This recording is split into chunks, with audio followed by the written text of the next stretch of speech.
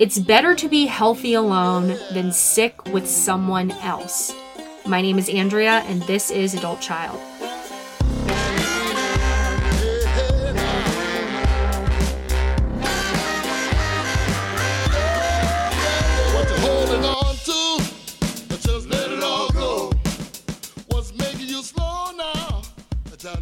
Welcome back to Adult Child, where we take a deep dive into the impact of growing up in a dysfunctional family. Ahoy, my shit shows. Shit show nation! Shit show nation! Don't worry, I'm not going to do that every time. So I just had this interaction with a listener, Hey Vanessa, on Instagram, and she made a comment saying that I am more attractive or prettier than she thought I was going to be. I'm curious, what does my voice sound like? What did you think I was going to look like before you saw what I looked like? Or if you don't know what I look like yet, I want you to tell me, what do you think I look like? I will not be offended at all. You can tell me that you think I sound like I'm... I don't know what to say there. Moving it along. Hi, I'm Andrea. I'm a shit show. And today we are joined by friend of the pod, returning guest, and host of the podcast that I know many of y'all love, including myself. It's Not You, It's Your Trauma, Mr. Joe Ryan. As always, he does not disappoint in this conversation, and to his reluctance, we mostly talked about his dating life. So what the hell dating has looked like for him as it relates to having complex trauma and as it relates to complex PTSD and how he has navigated this landscape. And it is just proof that healing is possible. And we actually can get to a place where we make better choices and where dating is not the miserable hellhole that it once was. You know, when I first started doing this work, this adult child recovery work, I had a fear that I was not going to be able to change in this arena, that dating was always going to be a miserable experience for me, and that I was always going to be attracted to the wrong person. But that didn't turn out to be the case. There has been so much growth, so much healing for me in this arena. And I'm telling you, I'm promising you that it's also possible for you. So I got 2 dating stories that have occurred in the last week that I want to share with you. And side note, I'm about to leave San Francisco in a few days. So these are very low stake dates, right? I mean, but who am I kidding me? Like, I'm the person that met a guy on vacation, probably spent 3 hours with him. And on the plane ride home, I was thinking about how I can go spend Thanksgiving with him and his family. And he can come spend Christmas with me and my family. So who am I kidding? Are the stakes ever low for us shit shows? But story number 1. So I'm talking to this guy on Bumble and we're going back and forth. And then we said that we were going to hang out on like Wednesday or whatever. And I said, call me tomorrow and then we can figure out a plan. So it's the next day and he does not call. That was yesterday. And so then today around, 11 this morning, I get a text from him and it just says, hey, mama. And hey, mama. And I wrote back and I said, you blew it. And what did he say? I already deleted the text thread, but he said something like, I've been known to do that or something. And then he said, what exactly is my transgression? And so I did not reply to him. And then, 10 minutes later, 15 minutes later, he sends me this long message about all the things that had happened to him the day before. And this had happened and that. And he got up at 5 and then he did this and he blah, blah, blah, blah, blah. But then he ended the message of saying something like, I'm not always going to be able to call princess. I said, yeah, of course things come up. However, you say, hey, I'm sorry. I wasn't able to call you yesterday. Something came up. When's a good time for me to call today?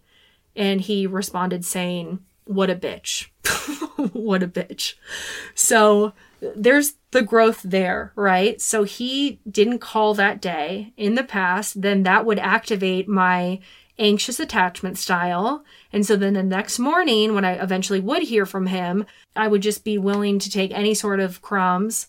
But in my opinion, I think somebody who was emotionally healthy would say, hey, sorry, I couldn't call you. Not like, hey, mama, and then pretend like you don't know what I mean when he said you blew it, and then you actually do know what you mean, and then you send a sob story, and then you call me princess. So how about you go fuck yourself, okay? So that was dating story number 1. Now here is for dating story number 2. So I also matched with another guy on a dating app this past weekend. And so we're messaging back and forth, and there's this instantaneous connection, right? There's this banter. He was able to pick up on my sarcasm, and there's good dialogue back and forth. And we end up FaceTiming, and we are on the phone for quite a long time. And there is this immediate attraction. There is this like intense, lust or chemistry. He essentially, in a nutshell, he activated, I don't know if you want to say my anxious attachment style or what, but he produced that feeling in me that I can only describe as the feeling that I felt in the beginning of all of my relationships that turned out to be awful, toxic relationships. It's kind of like this high, like he is activating something within me, and it's not good. Like it's not a good thing. And so there's only been one other time that I've felt this way during my adult child recovery. And so I briefly talked about this when this happened, but I didn't really go into any details. But it's now almost a year ago. So I'm going to tell you the full story now. Okay. So it's January, and I am on LinkedIn. So I was trying to find sponsors for the podcast. And so I was going on LinkedIn, and I was looking up who was in the decision makers at various treatment centers to see if they'd be interested in sponsoring the podcast. So I connect with this one guy who works at a treatment center in a different state, and we're messaging back and forth, and same thing. There's kind of like this instant banter back and forth, whatever. And so then we end up talking on the phone the next day for like over an hour, and he seemed really great. And there was just this instant connection and this instant attraction. And he had been sober for like, I don't know, over 25 years. He was like smart, and he was tall, and he was funny, and he seemed like he had his shit together. I really, really, really liked him. And I had those butterfly feelings. It was the first time that I really had a crush on somebody since Brian number 2. And so, as I said, he lived in a different state, and he said that he was going to come and fly out here to meet me in a couple weeks. But we start communicating, not all day, every day, but we start talking on the phone, like FaceTiming at night for an hour or 2 hours, essentially not taking things slow, right? It's kind of like this rushed intimacy. And it was also the first time that I had felt those feelings of hypervigilance and my fear of abandonment getting triggered. Like I had not felt that in a long time, since Brian number 2. And so when those feelings would come up, when I was waiting for him to call, when he said he was going to call or this or that, find myself going into that trauma response. And what was different about it this time was that I was able to acknowledge what was going on, that I was having a reaction to something in my past, that this fear actually had nothing to do with him and everything to do with my childhood. And I was able to stop and reparent myself and sit through the uncomfortable emotions and talk to my inner child and let her know that she's safe, that I love her, that I'm not going to abandon her, and the feeling would pass. And then he eventually would call. Like every time I had those feelings that I was like, oh, this is it, I'm never going to hear from him ever again, he eventually would call. And then I was like, oh my God, this must be the universe giving me a sign that I can trust someone. Then the red flag came. So he had shared with me that he played poker. So he played poker a couple times a week. And so I was just under the impression that I don't know, he gets together with some buddies. I didn't really think much of it.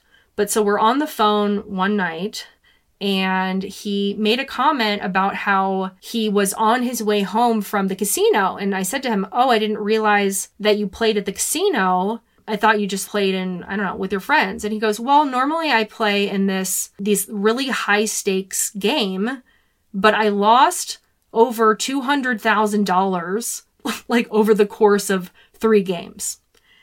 And woo, like red flag, red flag, red flag.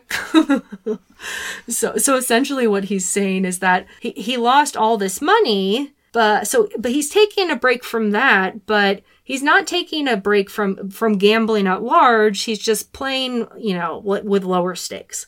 So I don't even understand how this guy could have $200,000 to blow just like that. But regardless, this, gambling addiction. I mean, come on now, guys. I think they call that chasing the loss when somebody with gambling addiction loses a shitload of money. It's like then they just keep playing and playing and playing because they have this fantasy that they're going to win everything that they lost back in one hand. And so there was also like some other red flags too, one of which being that he had been separated from his wife for over 2 years, but it didn't seem like the divorce was really in process. So that was a red flag. But so after this like gambling thing came up, I called, I don't know who I called, and I just shared it with them because in the past I would overlook something like that. I wouldn't tell anyone about it.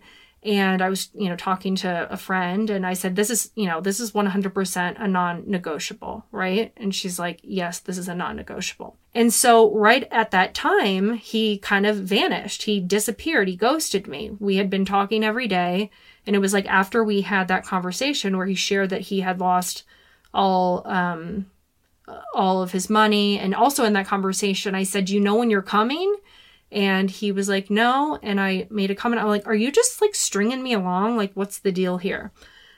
So he disappears.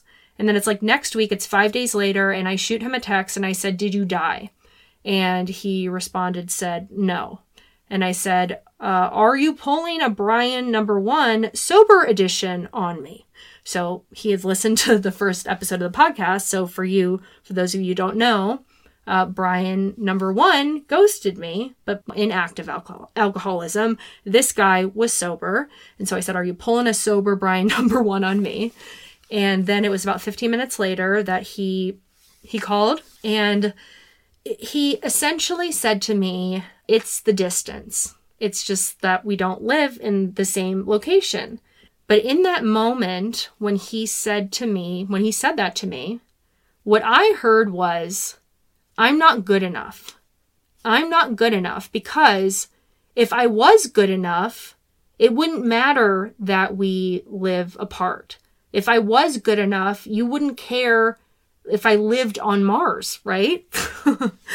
Mind you, I had already made this decision that this wasn't going to be the relationship for me anyways. But regardless, it still hurt and it still triggered those feelings of abandonment and those feelings of not being good enough. And so after we get off the phone, again, I paused, I breathed, I sat through the trauma response, and it wasn't long before it came to me that I was like, Andrea, this actually has absolutely nothing to do with you. This does not reflect upon you and your value and your worth in the slightest. And really, I had received such a gift about, a couple weeks before this happened. I all of a sudden, I went into my Instagram DMs. I've shared this. And I had a message from Brian #1. And what he said in that message was that, it wasn't you. It was that I was an alcoholic. And when that had happened, I thought it was me. I thought it was because I was not good enough. And because Brian #1 had given me that gift a few weeks prior, I was able to see and understand and accept that this situation too, this had absolutely nothing to do with me and absolutely nothing to do with me being good enough. So back to the story. So I get this feeling with this guy over the weekend, and there were some red flags too. And it became pretty apparent that he was emotionally unavailable, but I was like, let's have a little fun, or this is somebody that I probably shouldn't go out on a date with, but hey, I'm leaving in 5 days, so who cares? So then we hung out the next day, and it was, it really was. I was like getting this fix and this like hit of oxytocin. It was just it almost felt like I was doing something wrong in a way. I don't really know how to explain it. But it was such an interesting experience for me to just kind of observe what was going on for me within my body. And when he dropped me off, he said that he was going to text me, or he was going to call me later that night. And I never heard from him. And today it's Wednesday, so it's been 3 days, and I have still not heard from him. So you guys, in the past, like, I would be in the fucking fetal position right now. I would probably not even be able to get a podcast episode out. Like that's all it would take, right? Like one date or like a few days of really intensely communicating with somebody and having that connection. Like, that would be enough for me to get sucked down into the madness and just get sucked into the disease and have my sense of self, my peace of mind hijacked by another person. And it is such a miracle that that's no longer me. That is no longer me. I have developed this strong sense of self. And I no longer need to look externally for feelings of self-worth or self-esteem or just feeling okay with who I am. I think part of it too is that I now have purpose in my life. We talk about how we need to, build a life, and that helps. Now, I always had a life in the past when, I was in these relationships prior to recovery. It's not like I didn't have a life, but what I didn't have was purpose. I did not have purpose in my life. My purpose, as I've shared before, was to find a guy and get married. So of course I'm going to be rattled and like shaken up in relationships because that I attached my purpose to that. Like, that was my mission in life. But now, not only do I have this sense of self, but I also have this sense of purpose that no one can break down. And that's a fucking miracle. I actually just went on a date tonight. I got home about an hour ago. It was good. Definitely no romantic connection there, but it was great conversation. He was very interested in me and asked me lots of questions, which I love because one of my favorite pastimes is talking about myself. And he also helped me to understand cryptocurrency blockchain shit more than anybody else has in the past. So any other time I've asked someone to explain crypto stuff, blockchain stuff, I'm always more confused after the conversation than I was when I started. And this guy tonight, actually, he did a good job of explaining things to me. So I have a little bit more of an understanding of what the hell's going on in that world. That's enough out of me. So let's get the show on the road. Few things first. Number one, we are going to do a Q&A. We're going to have a live virtual event with Rebecca Mandeville. So she was our guest last week on the podcast, the scapegoat queen. So it's going to be on the first Saturday in January. So it's going to be on Saturday, January 7th at 12:30 Eastern, 9:30 a.m. Pacific. And so I will be providing you guys with more information about that either on Shit Show Saturday or next week's pod. I just need to set up the event. So I'll let you know when you can get tickets for that. Number two, how about you damn to join Patreon? This is where I host 3 weekly Zoom support groups. This is where you meet some cool, rad shit shows. Head on over to patreon.com/adultchild. I'm telling you, do it now. I'm telling you, do it now. This community is fucking rad. Next, you can give me a little follow on the Insta, on the TikTok, @AdultChildPod. And whatever you do, give me a damn 5-star rating on Apple and Spotify. And last but not least, I want to give a shout out to our sponsor this month,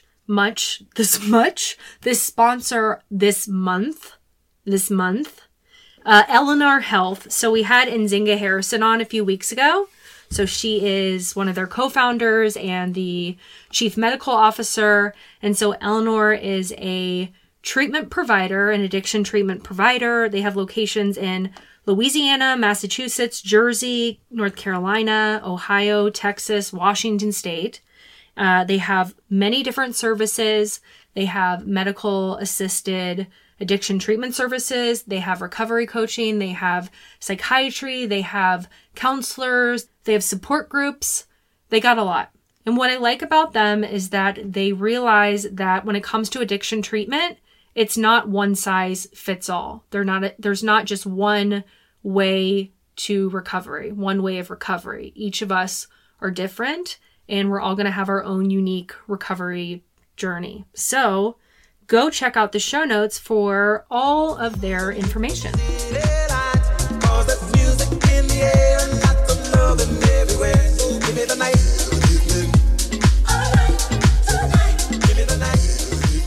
The truth of the matter, my dear shit shows, is that there is a huge overlap in those of us who grew up in a dysfunctional family and those of us who are suffering from ADHD. I myself got diagnosed with ADHD about a year ago, and getting this diagnosis and treating this diagnosis has made such a difference in my productivity and getting shit done. Now, let me tell you about Done. Done is an online ADHD care platform where you can get all the resources you need to help manage your ADHD. Take a free 1-minute assessment and book an appointment with a licensed ADHD clinician as soon as the next day. Get continuous care, one-click refills, insurance coverage, and 24/7 care team support with Done for just $79 a month and pharmacy copays as low as $0. Visit get.donefirst.com/podcast to learn more. Again, that is get.donefirst.com/podcast.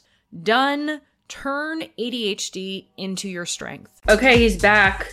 What are you supposed to say first? The myth. What comes before the myth and the legend? The neurotic. I don't know. The shit show. The shit show. The myth. The legend. Joe Ryan. Hi. Hey, Andrea. How are you? Good. So you're the first person that I ever asked the question, what song do you want played when you walk into a room? And now I always ask that. I can't remember what you said. I don't remember what it was last time, but let's hear what it is now. Soul Fight by the Revivalist. It might have been that. I just want to check back in with you, though. I did look up some of the other answers that you gave me. I just want to see if anything's changed. Okay. Are you still preferring smooth over chunky peanut butter? Always. Okay. I'm really hoping that you're going to change your answer here, but I don't think you will. Are you still preferring grape jelly over strawberry? Oh, absolutely. Oh, God. But you said you prefer strawberries over grapes. Yes. I'm a weird cat. Yeah. Salt is your favorite condiment. Yep. Any new pet peeves to update us on? You had endless small text. But you said small talk because you had your accent. Yeah. Small talk via text. I have an accent. And talking when artists are performing. Do you have any new pet peeves that you'd like to add? Yeah, lack of self-awareness of what's around you. The city's gotten real busy with a lot of tourists, and they seem to want to just stop wherever they are and look up and take pictures. And then there's like this big log jam of people jamming into each other. So just try to be aware of your surroundings. One time I was at a concert and it was so dark, and I'm so tall. And there was a girl next to me who was like really short, and she was out of my peripheral vision. So I just kept, because I got long limbs, I just kept hitting and I'm like, I'm sorry, I can't see you. She needs some heels. Get her a little more elevated. So 2 other questions that I always ask that I haven't asked you are, what's your favorite carb? Oh, God, semolina bread. Okay. And what's your favorite cheese? Depends what it is. If it's crackers, it's Swiss. If it's on like a Hero, it's usually American. A Hero. Okay, yeah. Okay, here's some other good ones, okay? Hmm. So, would you rather have a hook for a hand or a peg for a leg? Oh, um, wow. They pro I'm thinking sports right now. Which I can perform better with. I probably would get better running with the leg than throwing with a hook. So I'm going to take the peg leg. Okay, peg leg. This is one of my favorites. Would you rather start every sentence with "Hey idiot" or end every sentence with "Haha, just kidding"? Haha, just kidding. I don't think so because I think that would be so fucking confusing. You would have to say everything in reverse. Hopefully, by the time you get to the end of the sentence, they've forgotten that you've started it with "Hey idiot," you know? It's a good point. It's a good point. Would you rather have your breath smell like a fart or have your laugh sound like a fart? Where'd you come up with these? I don't know. That's got to go right down the middle. I guess it depends on the company I'm in. Having your laugh sound like a fart could actually be like really fun. Yeah, but I like to go under the radar. So I'm thinking the other way around. I would just be chewing a lot of gum or eating breath mints all the time. Okay, what about this? Would you rather sleep in between the mattress and the box spring or have to sleep in a giant hamster cage? No, I like heavy on top, so I'd go in between. You ever use those weighted blankets? Yeah, they're the shit. They are. So I have several things that we can talk about. Why don't we start? So, okay, let's do like a little let's do like a little recap of your significant romantic life. Oh, that's thank you. The wound is almost healing. Thanks for picking at the scab. How old were you when you got married? It was probably very late 20s. Okay. And you were Yeah, married for how long? A long time, about right? 11 years. Okay. Yeah. And then when was it that you met? I don't know what her name is. Francine with the car accident. It was right after the marriage, as it was ending. We ran into each other, and we both decided to wait until I finished my business at home. Did you know her And beforehand? I did. I've known her since I was 5, but we Oh. didn't run in the same circles. My mother and her mother were friends, and when I had lost my business, I ended up spending a lot of time on Facebook and connecting all people from high school again. And we put a reunion together. We reconnected there, and I had no interest. She didn't have any interest. And then the two of us got invited to a mutual friend's wedding. And that's when we reconnected, and we ended up realizing that we had a lot in common, and we took it from there. And so then how long was it from there until your divorce was finalized that you guys started dating? Well, we met, we realized that we liked each other. I knew I had some stuff to take care of, and she definitely was not going to get into anything until that was done, which was a smart move. And I had told her, I said, don't expect me to rush this. And she's like, I don't expect that. And I'm like, well, I hope you're here on the other side. And she was. And then we dated for about a year. And we were in Florida. I told the story before. She was like, I want to talk to you. And I'm like, don't break up with me on vacation. I can't handle the plane ride home next to you, And she's like, you're the first real man I ever met. I traveled the world 7 times over. I want to spend the rest of my life with you. I'm moving back to Long Island and I want to merge families. How do you feel about that? And I was like, I love it. This is great. I'm so happy. And she was concerned because she had gained like 3 pounds and we were down in Florida. It was warm. So she wanted to get her running in to knock off some pounds. And I was like, don't go to the right, go up to the beach because there's a sidewalk. And she was like, well, if I don't come back, will you come looking for me? I'm like, of course. Never came back. Found her at the hospital. She didn't know who I was for a couple of months. She has a couple of pounds of metal holding her together, traumatic brain injury. And, you know, at some point, like you can't feel what you need to feel because I had to take care of her mother, and everything. So it was really high functioning considering what was going on inside of me. We got her back. She had lived in Jersey. I was on Long Island at that point. And when we had gotten back, I actually had time and space where it wasn't caretaking 24/7. And then the feelings and the emotions Mm. that I had pushed down had started to come up, and I started to fall apart. And, she had a lot of work to do and couldn't deal with my breakdown at that point. So she had ended it, and it was pretty Mm. tough. And it's so interesting because I feel like before that, life was good. Even though I'd lost the business and was going through the divorce and all that, I just always felt pretty good about where I was personally and emotionally. And ever since that day, I never realized how it really had fucked me up for friendships and intimate relationships. The thought of any kind of loss Scared the was shit out something of I you. just I just couldn't handle. So, I always say, the amount of joy I'm going to allow myself to have is based on the amount of loss I feel like I can handle. Felt like I couldn't handle any loss, so there was very little joy or anything positive in my life. I was kind of stuck and stagnant, and people would try to get close to me and I would just bolt. It was like, wait, what's that? A feeling? Is there an emotional attachment? I got to go. And it took me a while for that to start to ease, and I was able to start getting closer a little here and a little there. But I never really thought I was ever going to have that feeling with anybody ever again. Like, it was so remarkable how uh, you just kind of won. There's no Mhm. other outside world. You kind of know each other on a deep level.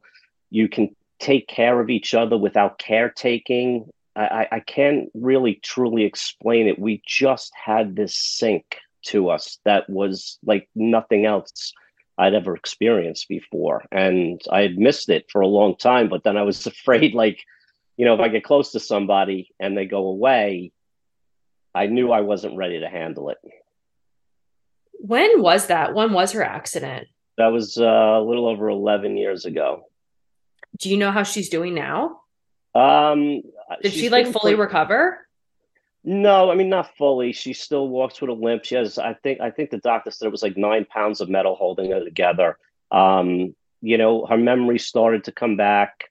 She wasn't as sharp. I mean, she was really creative. She was a fashion designer. She was an interior designer. She was witty. She was creative. She was worldly. She was dynamic. She had this energy about her when she walked in a room. You know how some people are over the top for attention, and she just walked into a room and she was just very light and airy, and people seemed to gravitate towards her. And it wasn't like an ego thing for her, it just was who she was. So I don't know, we haven't had contact in in quite a while, but we have mutual friends, so when I run into them I ask how she's doing. And she's back to work, and she's been in a relationship for quite some time, and she seems like she's doing well, so I'm glad about that. Does it seem like another world? Like it must not even seem real in a way. Yeah, I mean, that hurt lasted, I mean, for a very long time. I mean, I couldn't shake it, and it was always the what ifs. And, my heart was still attached for, I'm talking 4 or 5 years after. Like, I just could not let go of it. Now, I feel like I've done the work. It's not painful talking about it. I don't have that emotional attachment. I feel like I've grieved it out of me. Well, did you ever make any connections between that and your childhood at all? Like, were there any kind of through lines? Um, she was different than anybody I had ever dated. Usually, I can walk into a room and find the most damaged, abused person in the room without even looking around. Like, I could just feel heaviness, and I'm like, oh, there's an attraction like over my left shoulder. I could feel it, don't turn Yeah. around type of And thing. that So means run for the hills. yeah, but usually I'm more to flame like that because I'm trying to fix my childhood parent issues through women. But she was different in that way. But the similarities were, it was the abandonment. So, I took care of her and her family. We got her back to Jersey. She was on the road to recovery. And, the way it ended and the way she cut me loose had felt very familiar to my childhood. So I felt like I had worked on my abandonment issues, even though I really hadn't. I mean, I did to some degree, but that felt like it opened up a huge, huge wound. And I really hadn't been the same since then until very recently. I'm talking within the last few months. But it was the abandonment that I'd felt of I showed up for you, I showed up for your family. I kind of abandoned myself and put my own hurt and grieving aside to get you healthy. And then it was like, okay, now I'm hurting. And she told me to go fuck myself. So that felt like childhood to me. And that just opened a wound that I feel like I've been working on for about a decade. Mm-hmm. And so then you didn't date for a while. Well, after the breakup, I went out pretty hard. Just kind of slept around to numb out. Like I've always been an emotional person, and I had no feelings and no emotions. So I just kind of slept around not to feel. And that ran its course at some point where it was like, I'm tired of this life. I'm tired of putting on an act. I'm tired of pretending. I'm tired of not feeling. And I took about 3 years off where I did not date anyone. Um, and you get to sit in your loneliness and your sadness and, the shame, when you're a child and you're told you're wrong or you do something wrong, you're put into isolation. So when I'm alone, I had always felt shame. So I always had people around me, which is part of the reason I'm so codependent.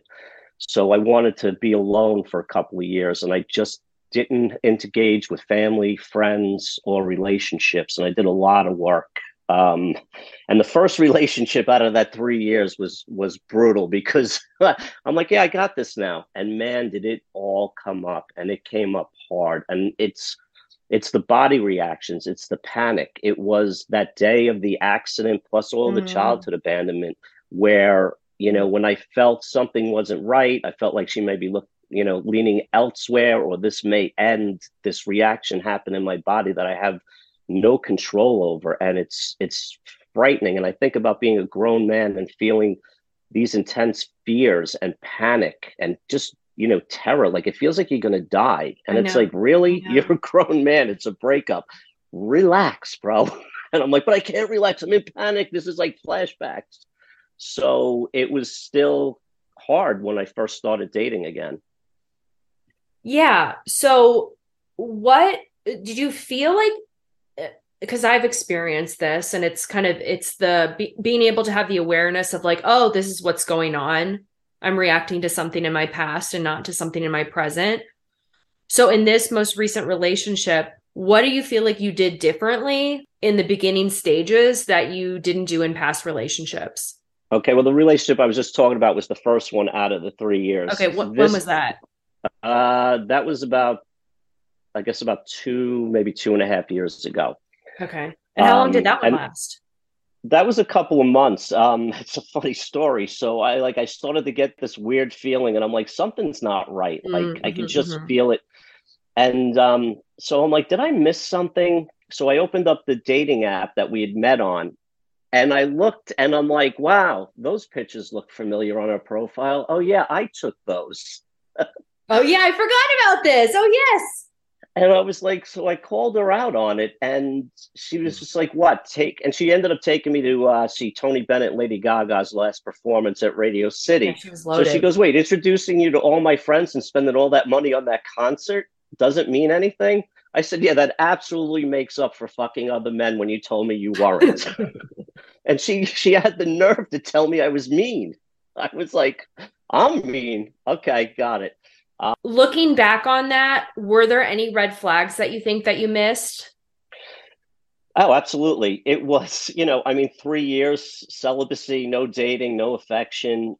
So there was that itch that wanted to be scratched and, we did get along. We had a good time. She was fun. She liked to go on adventures. She's like, I want to go to Governor's Island. And she would plan the whole day. She's like, I want to go through the street art in Bushwick. Like she would plan these great things and take me all over. And it wasn't big money items. It was just fun days out. And I really liked that. And, we were very compatible, and which was great for me for such a long time off. I had so much anxiety and so much fear about getting back into it. And what I could see, it was brutal. It was brutal. I'm like, I hope today's not the day. I don't know if I'm emotionally ready for this. But the red flags, I did ignore because the desire for connection was so great at that point. And I Mm. was having a lot of fun. If I was in a place where I was just looking to date, have a dinner companion, somebody to go and do things with, sleep with once in a while, but I felt like I wanted a relationship. And I think she wanted to have several relationships. She wanted to fill a lot of her time. What would have been a red flag that you overlooked? Well, she was going in between jobs, and so she was like, I'm going to take time off before I go start this new job. I have 3 weeks. So she was going down south to visit a friend 1 week. She's going to be in New York, and her and I were going to go away the second week. And then the third week, she was going up to Maine or some shit like that. And then all of a sudden, she changed the week that we were supposed to get together. She went someplace else. And Mm. I was like, all right, she doesn't really seem to care. That's 3 weeks. Why did this change, 6 or 7 days before we were supposed to go? And then it was just after that, you could feel it. There was just a little distance. It wasn't as important for her as it was for me. And I got to the point, and I can't chase anymore. I just don't do it, but I could feel like if I am not chasing this, it will probably go away. And I didn't chase, and it started to kind of fall apart. And then it's the intimacy dance, right? I needed 8 inches intimacy. She needed 10. When I pulled back to 12, she freaked out and leaned back in to close the space. Mm. And then it just didn't feel right. And that was it. I looked at the app and I was like, okay, my feelings were correct. So then I just kind of loosely dated for a little while. And then, I was kind of just seeing one or two people, seeing where it was going to go. And I picked up my phone because I'd gotten an alert from one of the apps, and I looked at the picture, and I'm like, this woman is absolutely stunning. There is no way I'm going out with her. I'm going to be way too insecure in this. And I was kind of like, you know what? You're a different guy now. Just go and just see how it is. And 20 minutes into the date, I felt like I knew her Mm. for a long time, and I felt like I could see through, the beauty and, the image that had shown up. And I was hooked big time. And it was funny because, I'm like, how do I do this? Like, I know I'm going to be a mess trying to play it cool for the next couple of days before I contacted her. So I walked her to a corner, and she goes, all right, I'm right here. And I was like, all right. I said, listen, I just want to tell you, I said, a really great time. I'm going to drive myself crazy for the next 24 to 48 hours to figure out how to be cool and contact you and see if you're still interested. So I'm just going to tell you right now, I had a great time. I would love to see you again. And she Mm. turned her head like almost like a confused dog, like, what? But she was like, okay. And I don't think she knew how to process it. And that was what was different with that relationship. I kind of kept showing up as me and not playing games. And I was honest, and I was very, very vulnerable in ways that I had never really truly been. I knew I liked her. I knew that we both felt something, and I just had to do it differently. And I just was very vulnerable. When you said that within 20 minutes, felt like you knew her. How do you differentiate between, because sometimes that could be a red flag, right? So it's like, how do you differentiate between like, this is a good feeling versus this is my attachment getting activated? Well, I think it gets easier the more you pay attention to it. And, I kept thinking about that a lot. I mean, there was some things that were trauma bond. There is that no matter who you date, no matter how much work you do, there's always going to be some level of trauma bond. But she was different in a lot of ways. And since Francine with the car accident, I have not felt that strongly about anybody. And I did not think I was ever going to feel that again. Hmm. So there was fear crept in big time. I mean, for the first month or so, I'd wake up pretty much in a panic every day, wondering, did she get hit by a car? Is she going to leave? And is there somebody else? Like, I kept having those flashbacks. The more my heart got involved, she had no idea I was a fucking wreck until noon every day, you know. But I just paid attention to it. And I tried to see, am I trying to heal something? Am I trying to fill a void? Am I being codependent? Am I showing up, with confidence? Why am I here? What's turning me on about this? What turns me off? What do I like? What don't I like? And trying the things that I didn't like, I tried to see if it was just my ego and my past issues, because I have a habit of not paying attention when I don't get my needs met, because I need somebody to blame. And instead of being all angry and, withholding and withdrawing and putting up walls, I took a look at it. And I have a friend that I trust, and I would call him up and I go, am I crazy here for feeling this way? And he's like, you're absolutely 100% wrong. I'm like, I don't hear that often. He goes, I know, but you're wrong. And he kind of kept me on track for a while to get through the beginning rough patches until we kind of settled in and we knew that we were going to be together for a while. And then those feelings, the emotional flashback stopped mostly.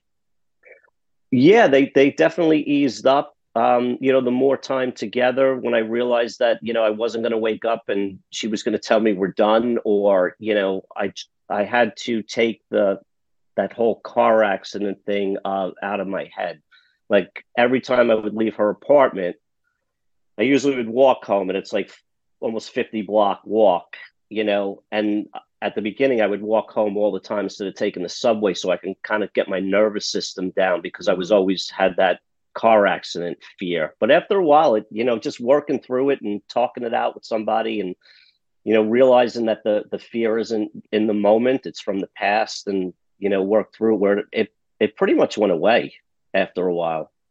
What a miracle. Until it didn't. Yeah. So I can't imagine what it was like for you to get to that place and feel comfortable, and then to sense that shift in this most recent one. Yeah, like when you finally sense a shift, are you freaking the fuck out? Well, I didn't feel a shift. I got a text, and it was like, we need to do something. I thought like you said that you felt like she had been acting a little bit differently. Well, it was. I mean, I was up in Pennsylvania. I came back and I talked to her on the phone, and she got off quick, and she said, "I'll text you later." And I thought that was about going out, and I thought it was just kind of weird the way she had said it. And then I got a text. Do we need to talk? Something like, I think we need to talk, don't you? And I'm like, no, I don't. And I'm like, what's going on? She's like, I think we need to talk. So we met for dinner, and I was like, I asked her what was going on, and I didn't feel all of that abandonment come up. Like, it was just, I figured it was just something had come up, and we kind of talked it through, and we were back on track. And she got scared. She got scared because she was like, I love you. You're my best friend. Like, and I'm like, and you want to end it because why? Like, it's a weird way to lean into it. But I think it was that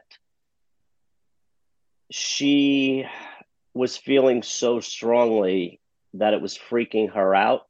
Mm-hmm. And I don't think she thought she could go and open up more. And she probably knew that that's what I wanted. Yeah, emotionally. But the thing is, I felt like we could do it together because we had so many of the same issues. Like, and we would talk about it at the beginning. I'm like, it's crazy how similar we are. We took the relationship very slow, and like, I liked it because we got to, as we were going slow, it's easier to see and identify the issues, mm-hmm. and where people are uncomfortable and why. And so much of it was so similar, and we kind of worked through it together, which was really nice. And then I think she just got to a point where it was like, you know what, this experiment's over. I want to go back to what my life was before this. How was the dialogue in your head different during this breakup than it was in past relationships? Well, when she was like, we have to talk, I didn't internalize it like I wasn't good enough. Mm. Normally it would be this panic, and it's like, you're spiraling down this drain of just worthlessness and, loser and not good enough and abandonment. And I was like, I didn't really feel any of that. And the reason I didn't feel that is because, and you asked me how I did this differently, I showed up as me really for the first time ever in this way. I was open, I was honest, I was genuine, I was vulnerable, I was emotional, you know, like the manly shit you never tell a woman, I would voice it. I'm like, that made me feel really insecure. Here are the 8 reasons why. It has nothing to do with you, but I didn't want to act weird and have you feel it. And that was so hard to do. So, and we all have, I did an episode called Cut and Burn. We all have that cut and burn point in relationships, right? So for me, there's a certain point of either betrayal or disrespect that as soon as it hits, I'm like, fuck you. I am out of here. I'm really hurt, but I'm going to be angry at you so I don't feel my hurt. And this time, as hurt as I was, I didn't cut and burn. And I talked myself through that point that I had never gotten past before. And there was so much value on the other side of that cut and burn point. There is so much to learn about yourself, pride and ego and family history and childhood shit that stops you from being vulnerable, open, and loving past the point where your feelings are hurt. There's so much more on the other side of that. And I just kept going into it, and I kept getting further into it. And, even the last time we were together, I mean, I just laid it all out there, and it was humiliating and it was embarrassing and it was revealing. It was transparent. I thought it was badass from what you shared with me. So from a guy's point of view, it's hard for me to do that. And, I loved her so much that I wasn't going to let past childhood abuse, all of that shit, my ego, my pride, my macho bullshit get in the way this time. So when it ended, yeah, I was angry. Yeah, I was hurt. She could have handled some of it so much better. So could I. But if I didn't get past that cut and burn point and really humble myself, which is what it felt like, I wouldn't have learned what I learned, and I wouldn't have known without a shadow of a doubt that I gave it everything I humanly possibly could, and I have nothing to feel bad about. Mm-hmm. And that is great. And even after the breakup, my thing is, let me go out and, start eating pills, drinking bourbon, and sleeping around so I don't have to feel anything. I want to feel wanted. I want to feel valued. I want somebody to be interested in me to fill that empty void that just left. And I didn't do any of that. I sat at home a lot, I got to be honest with you, but I sat in the shame and the hurt and the pain and the rejection, the betrayal and the abandonment. And I worked through it to the point where, like, I feel really good right now because I took the time, and I missed the best part of the weather in New York. It was like September and October. It's beautiful here. And I'm sitting in my apartment every day. By the time I felt better, I got out there. I got ski gloves and a ski hat and a scarf.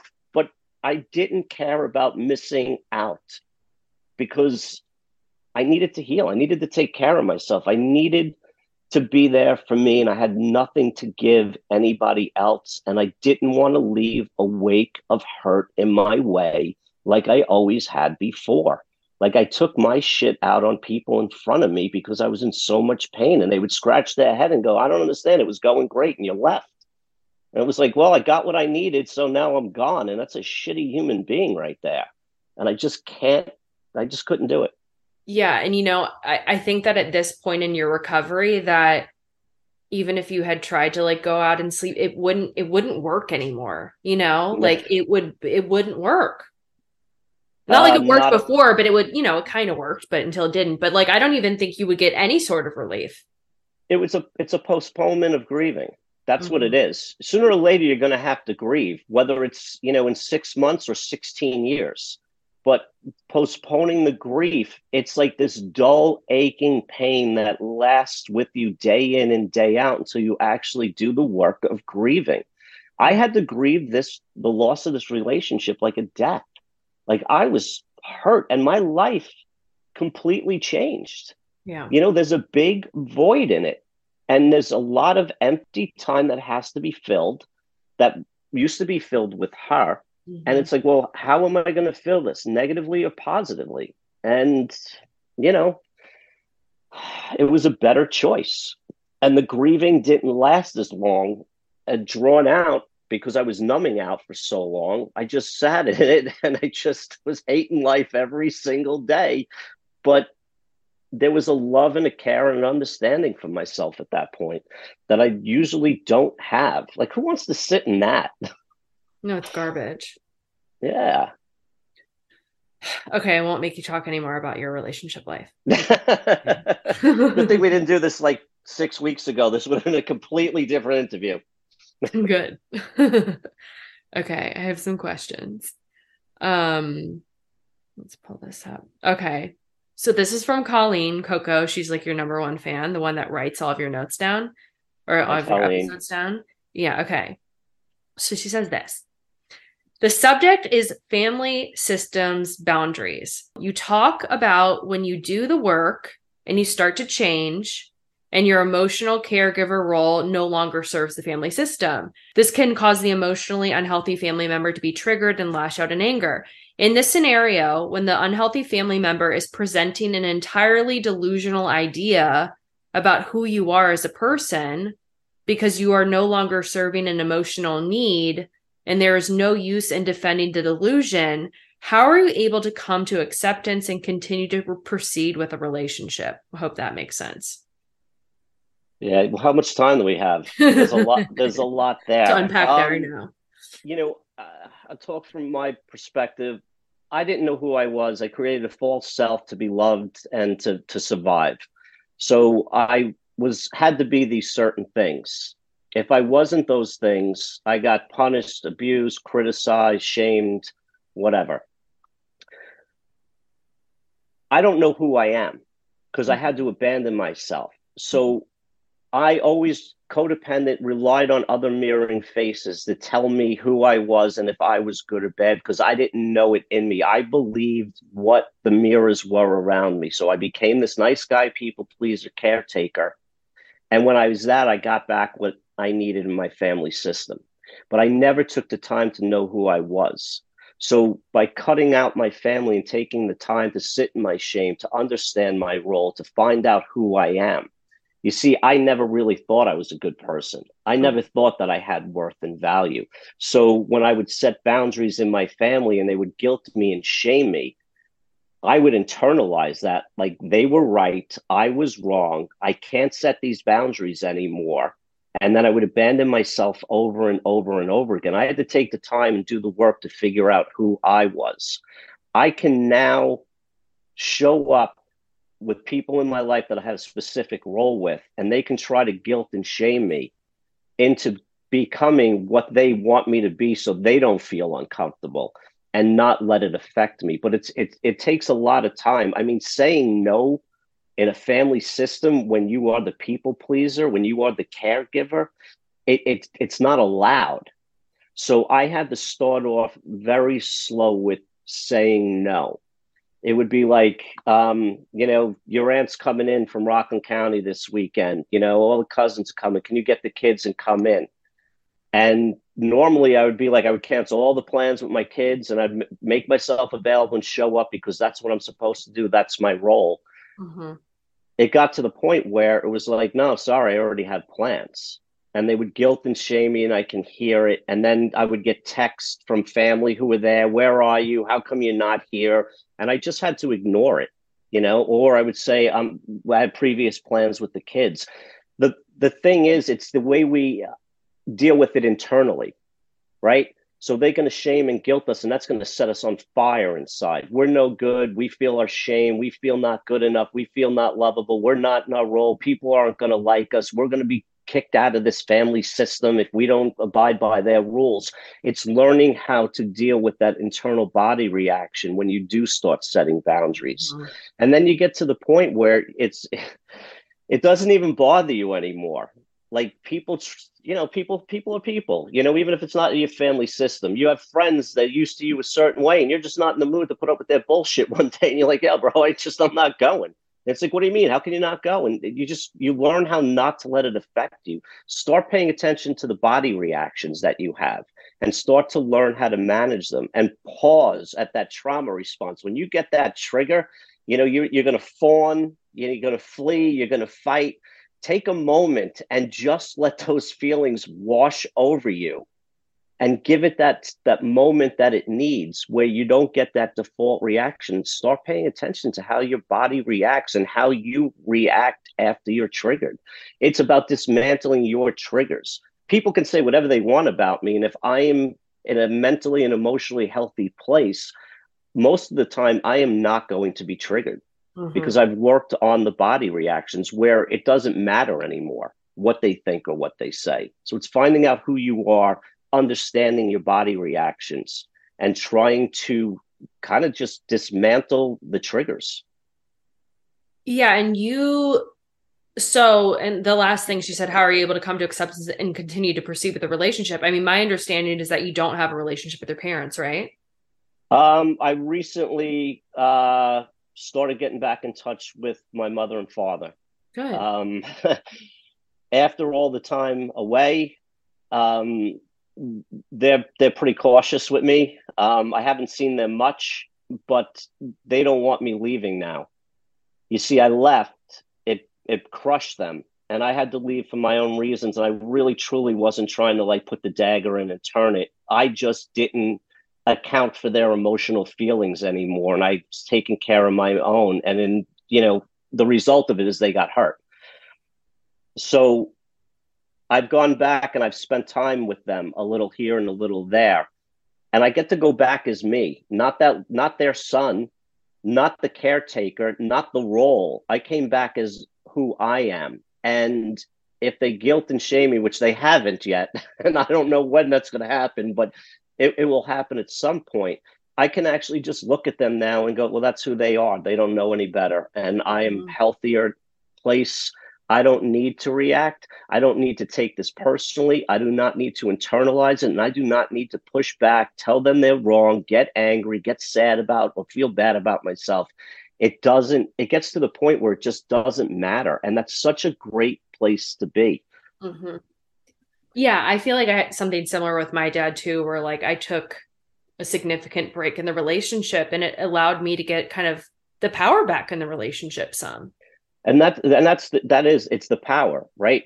So here's the thing. This is what I never realized. They needed me more than I needed them. I just never knew that until I left. So there was a dependency both ways. They made me codependent. They made me emotionally dependent. They made me needy from them. And they made me think that I needed them more than they needed me. But in reality, they don't. And I can tell you, if somebody keeps trying to guilt you and shame you when you're setting boundaries, if you do not give in, they're going to have to make a choice at some point. Mm-hmm. They're either going to have to change the way they interact with you, or they're basically going to tell you to go fuck yourself. Mm-hmm. And either way, for me, I feel like you win.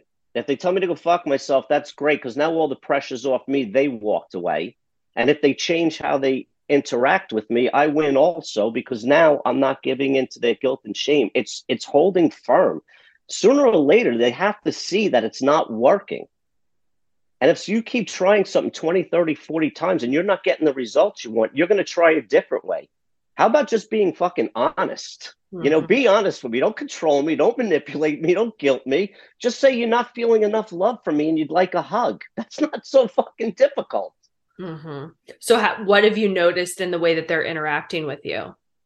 They're cautious. One of my parents, I think I think my father's just kind of entertaining it because it's more important to my mother. I'm not really sure. But when I sat down with them, I trained it out to Long Island. We met at a diner and we sat down and I was like, so how are we going to do this? And she's like, I don't know. I said, are we going over the past? Are you going to go down that road? Or are we just going to pretend it didn't happen? And she goes, I'm not going back in the past. I said, okay, I think I'm good with that. I've done enough work. I've satisfied it in myself. I don't need anything from you in that respect.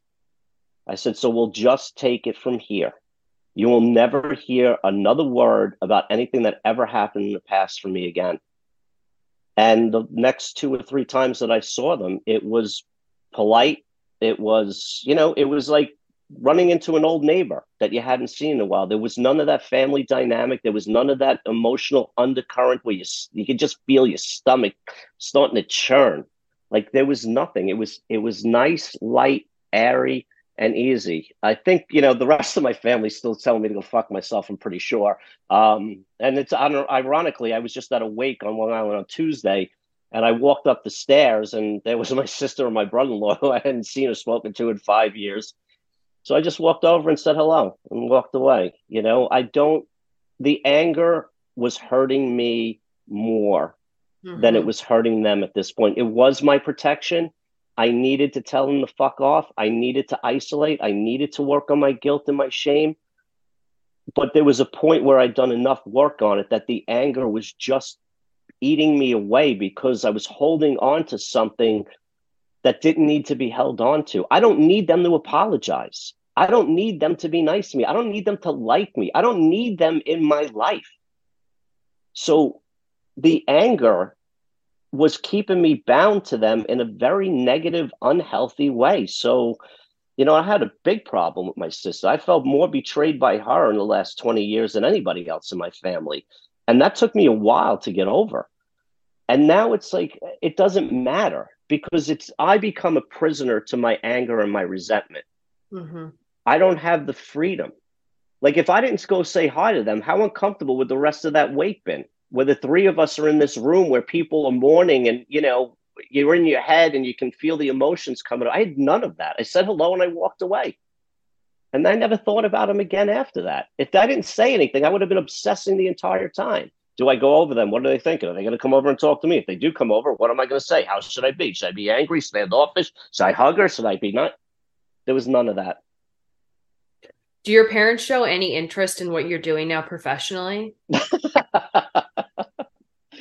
No, and they never will. I don't, I don't know. I started this when I wasn't speaking to them. I know that they're aware of it.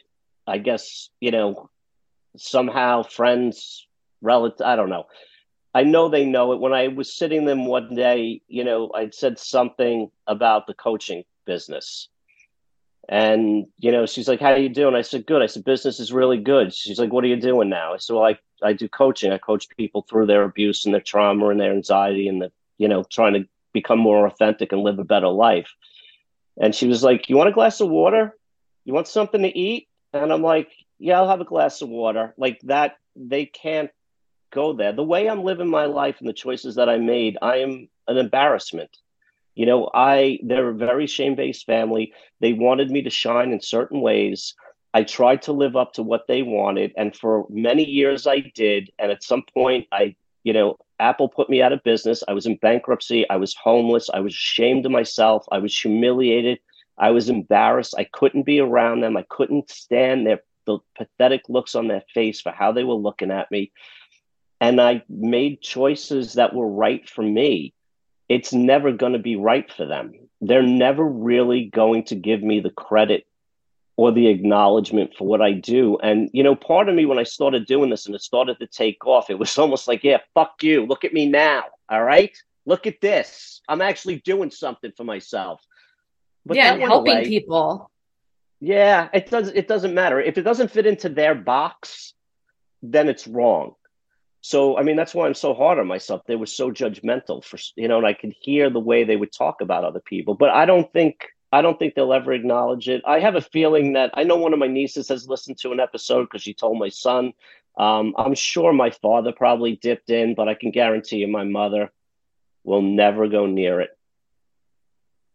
I've been really surprised, pleasantly surprised at my parents' reaction to my stuff. So, I mean, they expressed that they're positive. Yeah.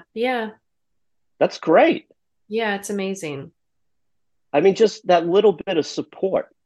Like all we really want to do is be loved and supported and valued by our parents. Mm-hmm. How long did you try to make them feel proud of you?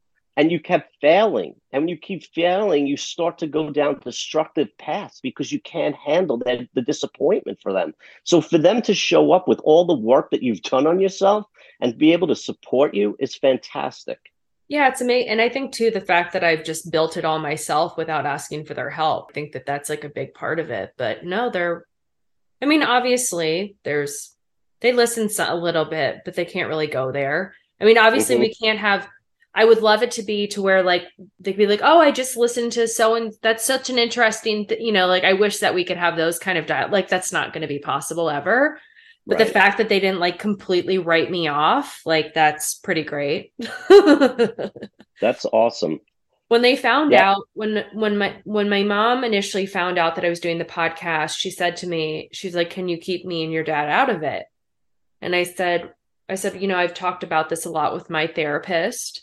I said, it's important for me to share what happened. I said, but I'm doing it in a loving way. I said, I'm making sure to emphasize that like a dysfunctional family and a loving family aren't mutually exclusive, and I've never ever wanted it to come across as like I'm shitting on them, because they're just a product of their own experiences as well, They suffered in they suffered in different ways. And I think, I'm racking my brain as you're saying this. I don't think I've ever gave a specific anything about either of them in any of the episodes. I keep it very general.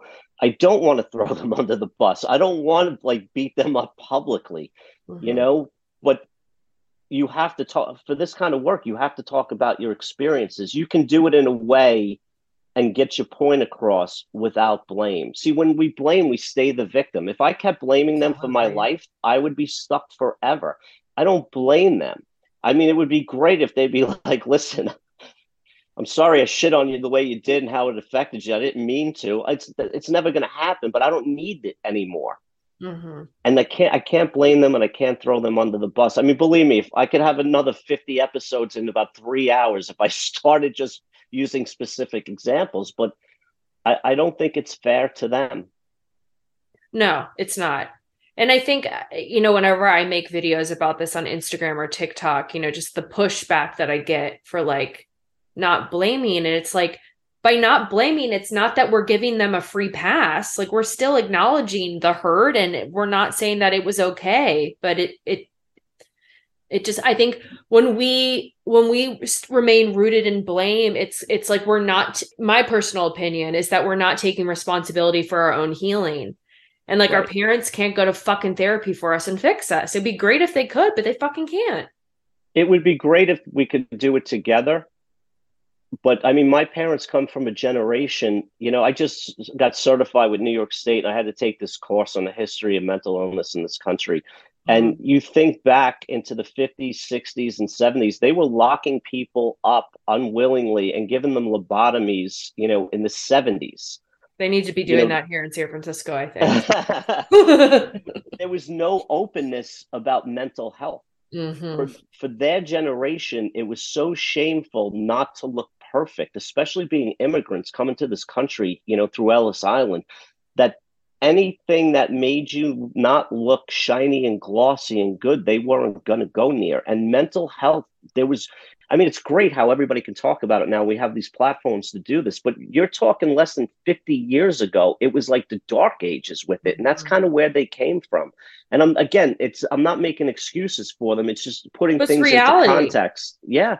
It's reality. Yeah. And especially too with all of the information now that we have about the brain. All that shit's like real fucking recent, I remember when I was a teenager, my grandfather, he was like the only one I felt like I mattered to. And he died when I was 17. I went off the rails, man. I OD'd. I was I was bad. And they wanted me to go to therapy. And I was so ashamed because nobody was on meds. Nobody went to therapy. It was so like underneath, it was so dark that it was like if you went there, you felt like there was something seriously wrong with you. So it was a different time when they were raised. And I just think the way it's turned out, especially in the last decade and the way it's going, it just feels so freeing to be able to say, yeah, I'm not all that. And I have a lot of issues and this is how I've dealt with them. Do you feel the same? And people say, yeah, but I never told anybody. So it's that coming out of hiding thing and community that is so healing. Mm-hmm. Did you ever make any direct amends to your children, like as a process, like as far as doing this, or like what have you noticed as far as was there any guilt or shame as far as how you showed up as a parent prior to you like really healing your trauma? I, I mean, I feel like I've always been very self-aware and I've been doing this work a long time. I did most of it intellectually until later in life. I realized that until you do it emotionally, you're not going to heal. So Were you sober when the kids were born? Because you were in I recovery for was a sober while, when they right? were born. Okay. Yeah, I was sober. I was sober for 17 years. It Yeah, was I know you were. shortly after the car accident that Hmm. I went out real hard. Yeah, I and was woke back up to in people's blackout drinking, backyards. and yeah, Yeah. I was blackout drinking within 6 weeks. It was ugly. But I honestly, I made amends along the way. Hmm. Like whenever I came down on them, I don't lose my shit often. I don't get to that place of anger very often. And when I do, it's like a snap and I lose control verbally. And it's happened a handful of times. And I always, within a few hours or no more than 48 hours, I would go in and I would apologize and I would explain why I exploded, how wrong it was, that they didn't deserve it, that if I was more evolved and better at this, I would have not let my anger get the best of me. Like I just wanted to always let them know that this had very little to do with them and it had a lot to do with me and my history. Hmm. And even when they did things wrong, and I tried to always have some kind of sensible reaction, but when I didn't, I apologized. And the funny thing is, I was watching this thing on TV about dads. It was a documentary, and when my kids were little, it was the best time I've ever had. One's in college, one's almost in college now, so it isn't the same like that loving little Hmm. kid thing. And I'm watching this thing about dads, and I'm actually weeping as I'm watching it. And we have a group text with the three of us, and I, I wrote them. It was basically, listen, if I've ever made you feel not good enough, not worth it, not lovable enough, I apologize. I've done my best. Everything was out of love. I said, but I was broken and I didn't always do everything right. And I just told them how great I thought they were. And, I don't get any response back, which I'm not expecting one. Like, how do you even reply to that? You know what I mean? But when I get those feelings, and it's hard for me to do that with them because it was never done to me by my parents. And I don't want them to feel uncomfortable, but I also want them to know how important they are. And I never want anything the way I parented to affect them down the road. Hmm. You're a good dad. Thank you. So when it comes to coaching and coaching with men, Mm-hmm. what do you feel like that? Do you feel like there's some unique challenges there, or do you feel like you approach things differently? Let's talk about men talking about their feelings. But I approach each client, male or Yeah, female, unique. individually. Yeah. They all have a certain way they deal with emotions. Some will come in and tell me, I was incested when I was 11 right off the bat. I'll have other people that are still in their people pleasing role and they don't want to upset me. So, and there's all dynamics in the middle. So I take it based on what their capacity for, I guess, emotional pain is and try to keep them going down that path. With men, they're all different as well. I think the common thread is they're talking to a man. Mm. And to be vulnerable and emotional in front of a man is still a huge, huge stigma. Um, I can see how some of them start to get to something where they're starting to well up, and right away the conversation changes. They go in another direction. So I feel like they're not ready at that moment. I will try to drop breadcrumbs either later on in that session or a couple of sessions down the line. But it's the vulnerability. It's being seen as sensitive and emotional, um, that they have a hard time with. I have some that haven't let down their walls in 3 months, and I can slowly start to see that they're building trust. They don't trust other men. They don't trust me sitting across from them. They don't trust me with their inner workings. They don't trust me with their hurt because they have learned that you do not show this to anybody, especially a man. So I find a lot of, some of the clients that leave after a month or two, they never really build the trust to go further. The ones that make it past that trust point, Mm-hmm. soon as they start to get past it, everything changes for the better. And then the healing and the growth speeds up. Mm-hmm. I want you to tell that story about the one date you had where the one was like, you're going to get eaten alive. Oh God. Yeah, that was where was I? I was down over by Union Square and I got there early. It was warm weather, it was spring, and I was standing out in front of the place, figured I'd meet her out front, we'd walk in together. And I could see her a block and a half away walking, and her strut was this. She just had this shit attitude, like it's like I don't want to be here. How soon is this going to be over? I want to go home and watch whatever I'm binge watching. Like I could just feel it from a block and a half away. And she got there, and we sat down, we're having a glass of wine, we're talking, and she looked. I said something. I don't know what I exactly said, but she goes, you're going to get killed out here. I'm like, what does that mean? She goes, you can't be the way you are and not get crushed. I'm like, well, how am I being? She's like, well, you like honest and open. Like, don't you know that you're going to get killed being that way? I said, oh, I apologize. Should I have come in as a fraud and pretended? And then 6 months down the line, turned into me, and you're going to ask me, who is this guy that I've been dating for 6 months? I'm like, wouldn't you want me who I am up front? And I go, this isn't going anywhere, is it? She goes, absolutely not. I said, well, I have nowhere to be for another hour and a half. I'm like, you want another glass of wine? She's like, sure. And the rest of that date was great because there was no pressure on it. And we actually just laughed about dating stories. But yeah, she was telling, I'm going to get crushed out here. I don't know. Ay, ay, ay. Yeah. Yeah. I feel you. I'm It's just, just you're trying to have fun with it. Just trying to take it for what it is. Walking the dog, taking out the garbage, doing the dishes, going on a date. All gets the same energy and power. I Like you went on a put you. date a couple, I don't know, a couple weeks ago, and like I could tell pretty early on that I like he was not a good match. And so I just fucking laid it all out, like I'm like he must think usually I'm like trying to be a little bit like not trying to trauma dump.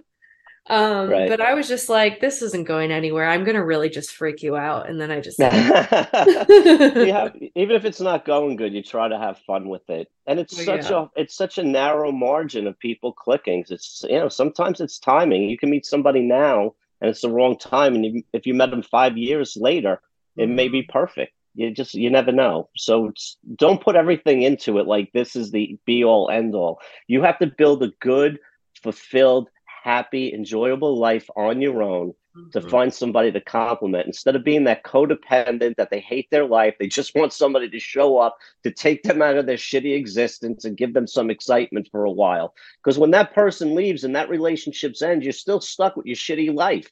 So build your life your way. And then the dating thing becomes so much less pressure and desperation to it. So do you have anything planned? What do you have coming up? What are you going to do some podcasts on? You got some topics coming up? I've kind of taken a little bit of a break. I think I was having a crisis of confidence, I guess you could call it. Um, I just, The I people felt like want I it. needed, I know, I just, you know what? I just felt like I needed a break. I had so much going on, between social media. I've been studying a lot for my certification, so I just finished that. That has occupied a lot of the time. The coaching always comes first, and that's been busy, so that takes a lot of my time. And to be honest with you, after a day of 4, 5, 6 sessions, Yeah, you're drained. it's a little draining, and so I've been kind of trying to take care of myself emotionally. I was spread too thin with the like. I hate social media. I hate having to post stuff. I hate the word algorithms and all the work involved and trying to to get ahead. And I said I just got to figure out what's a comfortable way for me. I know I've been slacking on the podcast. But I feel like I have two or three brewing. So I'm hoping next week to actually turn on a microphone. I haven't done an interview in probably 8 months either. Like I've been kind of MIA from everything. I just needed to work on school and health and get myself right and readjust. It was a runaway train. Like I just was trying to keep up with the train that left the station. I felt like, I was just running at the back of it. There's somebody at the end of the train waiting for me to catch up, to hold my hand, to pull me on. And I just was like, I got to wait till the train stops, let it settle in the station and catch up to it and regroup. Oh, great. You're doing it. Thank you. You're doing it. Okay. Well, we'll look forward to next year's update. I should have one hopefully out this week. No, Or I'm next saying week, next I year. guess. No, I'm saying next year in your adult child podcast update. Oh, okay. So we're hoping that you have some good material then. Okay. So get out there and start dating.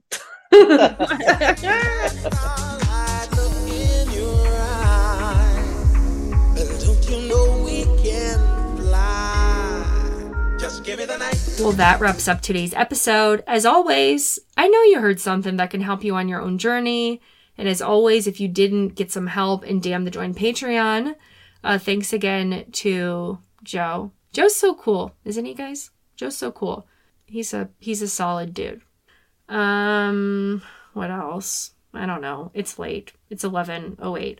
I was hoping to finish this before my date, but then I literally spent like an hour and a half trying to make a fucking reel for Instagram that was literally like 13 seconds long, and I spent like 2 hours on it.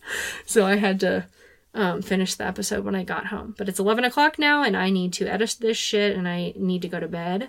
So I will see you shit shows next week for another fucking amazing episode of Adult Child. It's gonna be super raw, super blah, super excited, beyond it. It's gonna be a goodie, I promise.